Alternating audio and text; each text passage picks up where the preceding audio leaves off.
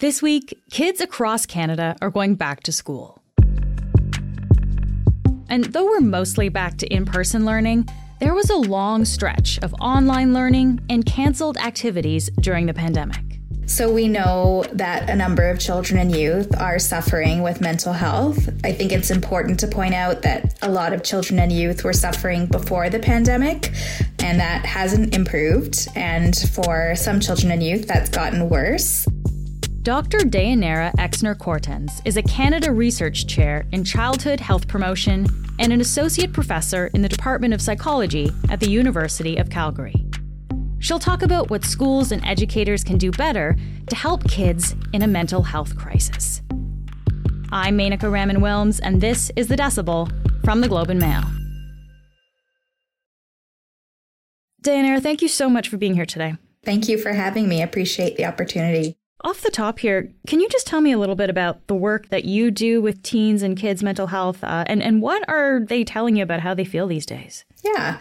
So I work a lot with adolescents in school and community-based settings. We work on healthy relationships with peers and dating partners. And so I think there's obviously diversity in how youth are doing in their mental health, but overall, I think the pandemic was really hard on a lot of youth, and youth who are still bearing the inequitable brunt of the pandemic in terms of mental health are also youth from communities that are historically and systemically marginalized. And that was true before the pandemic, and it's true now. So certainly talking to youth from racialized communities, in particular Black youth, Indigenous youth, 2S LGBTQIA plus youth, youth with disabilities, like they are struggling in different ways. Yeah, so there's a general problem, but of course not everyone is affected in the same way. So as you said, there's certain groups of kids that are feeling this more than others. And that's not to say that some youth aren't doing well. Like there are youth who are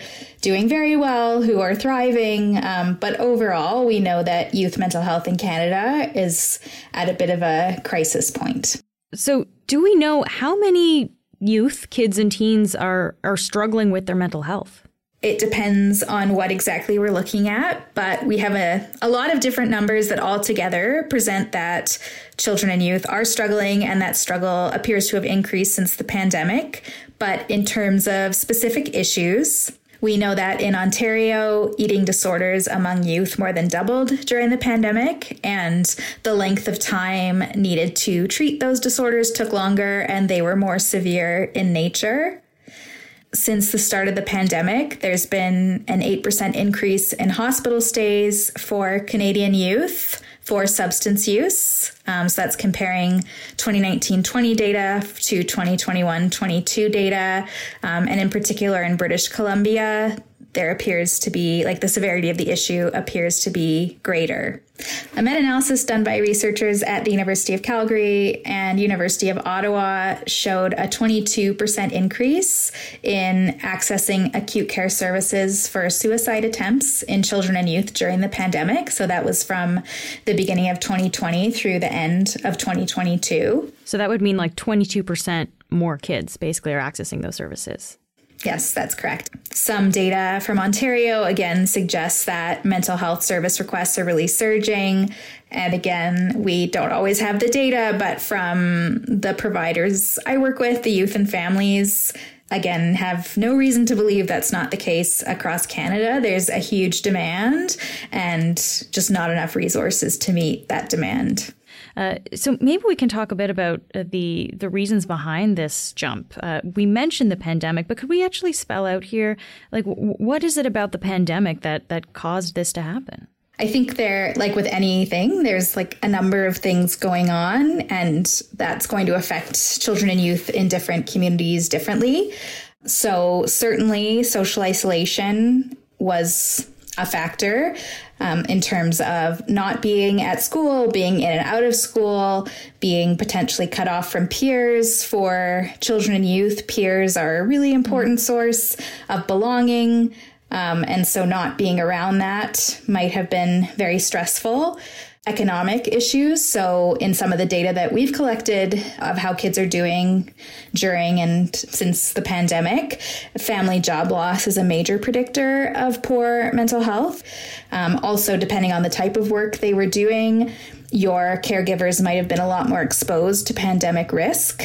We know that for kids, that can be an ongoing source of stress in terms of both the immediate stress when it happened and then downstream effects as they're recalling those stressors. Okay, so that's the impact of the pandemic. Are there also other factors that are contributing to the decline in some ways of some kids' mental health? So systemically, we know Canada has history and ongoing colonization. So for First Nations, Métis, and Inuit youth, that history matters, whether they had a parent or a grandparent in residential schools, as well as current involvement with the child welfare system, which is often referred to as this generation's residential schools. So having that involvement with child welfare is really linked to poor mental health. So a lot of systemic things for Black youth in Canada, the systemic racism that they face. Asian youth faced increased racism and discrimination during the pandemic. So those systemic and structural factors are really, really important to consider when we're thinking about how children and youth are doing and who might be sort of bearing the disproportionate brunt of the impacts both during and since the pandemic. And Dayanara, I know you mentioned that, of course, certain groups of kids are affected differently. I read also that young girls are struggling more than boys as well. Can you unpack that? Why is that the case? So that hasn't changed. So that was the case before the pandemic. It's the case now in terms of depression and anxiety symptoms, eating disorders, and there's a lot of different theories on why that occurs. I take a gendered lens. So there's a lot of social expectations for girls that might be linked to higher rates of some of those issues in terms of expectations around bodies, expectations around caregiving and how we might share feelings and thoughts with friends. And that might lead to us ruminating on those things. There's, perhaps evidence that there's some biological differences, genetic personality, but I tend to think more about the gendered piece in terms of what girls are being asked to do, expected to do as they develop, and how that might link to mental health symptoms of depression and anxiety. Okay, so it's that time of year again where kids are going back to school, and this year mostly kids are in the classroom again. So I guess I wonder about what we teach kids in school, right? There's a big focus on physical education. We know there's health class, gym class. I wonder about mental health at school, though. Do we teach kids these days about mental health literacy? And I guess how important would it be to teach kids that? Yeah, so I think when we think about mental health at school, we want to think about having things for all kids. So we call those universal, things for kids who need a little bit more, and then really indicated services for kids who need that one-on-one support. So at that universal level, things in the classroom like mental health literacy are really important. So mental health literacy helps children and youth to understand what mental health is, the difference between mental health, mental illness, feeling mentally unwell, where to go if they need to seek help. So Ontario is bringing in mental health literacy into curriculum, which is great. We know that for things to be sustained and to happen, having it in curriculum is really important. A couple of years ago, BC brought in social emotional learning across curriculum, which is another way of fostering mental well-being. And so there are efforts across the country. They tend to be a bit sporadic, not necessarily uniform, which in part is because education is a provincial mandate, right. But having those opportunities to do that promotion. But yes, mental health literacy, but that also includes things like having welcoming classrooms, students feeling like they belong, having anti-racism policies at school. So mental health literacy is part of that, but it's definitely not the whole picture. Let's talk a little bit more about the curriculums that you mentioned, because this seems like a big thing that Ontario is bringing in a curriculum that's actually focused on mental health for kids. BC is doing something similar. What exactly does this entail? So I can't speak to the Ontario curriculum. I think it hasn't been fully released yet, but from my understanding, it's going to be rolled out across different grades. But typically mental health literacy includes the things that I just mentioned. So I believe right now it's going to be rolled out to grade 7 and 8 students and teachers. And there's going to also be some revisions to the grade 10 careers curriculum. Yeah, so that's kind of what we're like the education part of it in school. But kids are spending a lot of time in school, right? They spend their full days for 10 months of the year there. Do they have access to mental health supports in schools? So that varies across the country, and particularly if you're located in an urban setting versus rural and remote. So probably across the country, Ontario has the best system for setting up supports in schools. So School Mental Health Ontario is something that works across the province in partnership with the Ministry of Education to make sure there are mental health supports in every division.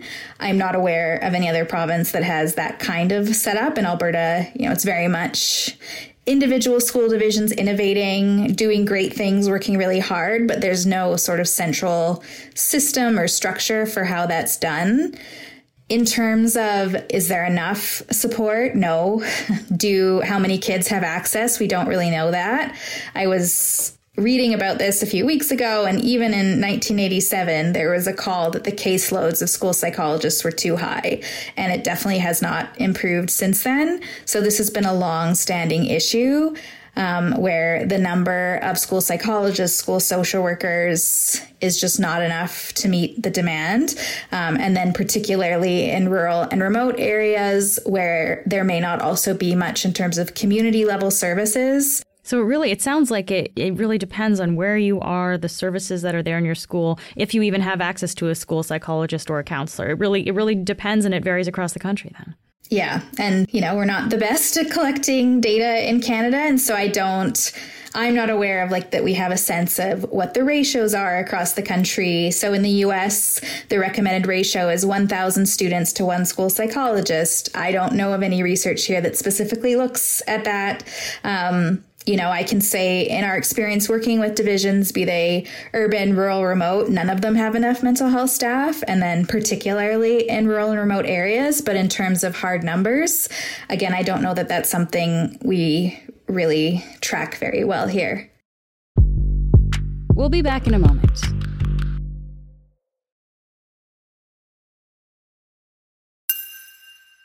We're talking about in school. What about outside of school for kids and teens? I mean, we hear all the time about how long wait lists are for treatment. So if someone is in crisis and they need to talk to someone, what are the options that are available to them? So I'm in Calgary. We are very fortunate to have just opened a brand new facility for child and youth mental health, and that's great. But there are kids all over the province, many of whom live in rural and remote areas, who don't have access to any specialized mental health services. And so there are pockets for sure of innovation, of great things happening, but the access to mental health services is inequitable by geography. And even in Calgary, it's great we have that center, but there's still a huge demand for those services. It's also a really complicated landscape. So I work in this area, and when I have friends whose children are struggling, I have to really go down a rabbit hole to figure out which services. So I feel for parents and caregivers, it's really not always clear how you even get into the system, how to navigate the system. It can be very confusing and overwhelming. And then when you find the right door, there might be a really long wait list. So there's a lot of points of improvement that could be made. So how does that work? How does someone, if they need help, how do they get into the system that you're talking about? Where do they start? I don't work in frontline mental health services in the community, but for the kids that we work with in the schools, a lot of times it's through the emergency department, wow, which isn't probably where we would want that to happen. That can be a really scary place. It can be a place where parents and caregivers feel like they're just being turnstiled. So there's a crisis, it's dealt with, the kid comes back out, there's another crisis. So it just feels like this revolving door.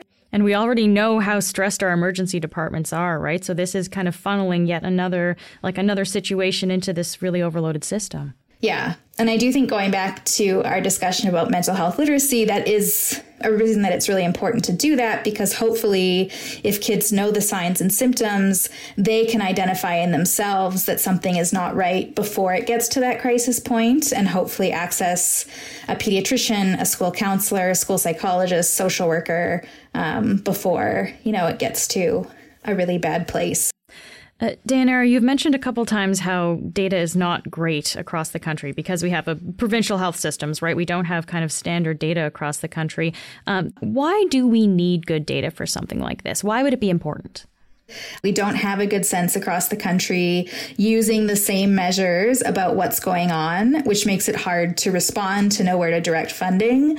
We also do not collect data that's disaggregated by subgroups that are systemically marginalized. So we have some data by gender, not much, some data by indigeneity, but we don't have data, for example, by population group, by if someone is queer or trans. And that can be really important too, because it points out the disparities in what's going on across the country. From a policy level, we don't have national child and youth policy in terms of how we're going to support children and youth. That's been something that people in the child health field have been calling for a number of years. We need earmarked funding for child and youth mental health. The most recent Raising Canada report, which gathers together all this data on youth well-being, says 25% earmark for child and youth mental health, because otherwise it can get swallowed up by the adult system.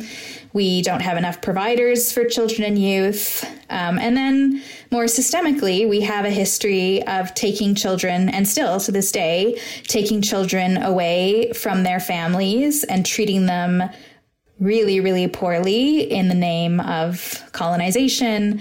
And so that absolutely has an impact to this day on how children and youth are doing across the country. Just lastly here, Dayanara, you work with teens directly. What do the teens that you work with say they actually need? I guess I'm wondering about the solutions that we've put out here, like the changes in curriculum, all of those things. Are those actually going to be solutions that are going to help them? Yeah, so I think having curriculum that allows them to critically think, to question. So I guess when I was saying mental health literacy is part of it, yes, but also learning to critique those systems that cause people to not be doing very well is something kids want. They like it. They like to understand how systems work, why things are the way they are, and how they can make a difference. Youth want a seat at the table. We do not take youth voice seriously. We don't listen to them. We think they don't get it. They don't understand. What could they possibly know? They have so many ideas. They're living it. They understand. And so we have to give youth a meaningful seat at the table to tell us what they need and to stop assuming that because we're adults with fancy degrees, we know what youth need. So that would be my biggest recommendation, is making youth the forefront of youth policy. Dayanara, thank you so much for taking the time to speak with me today. You're welcome.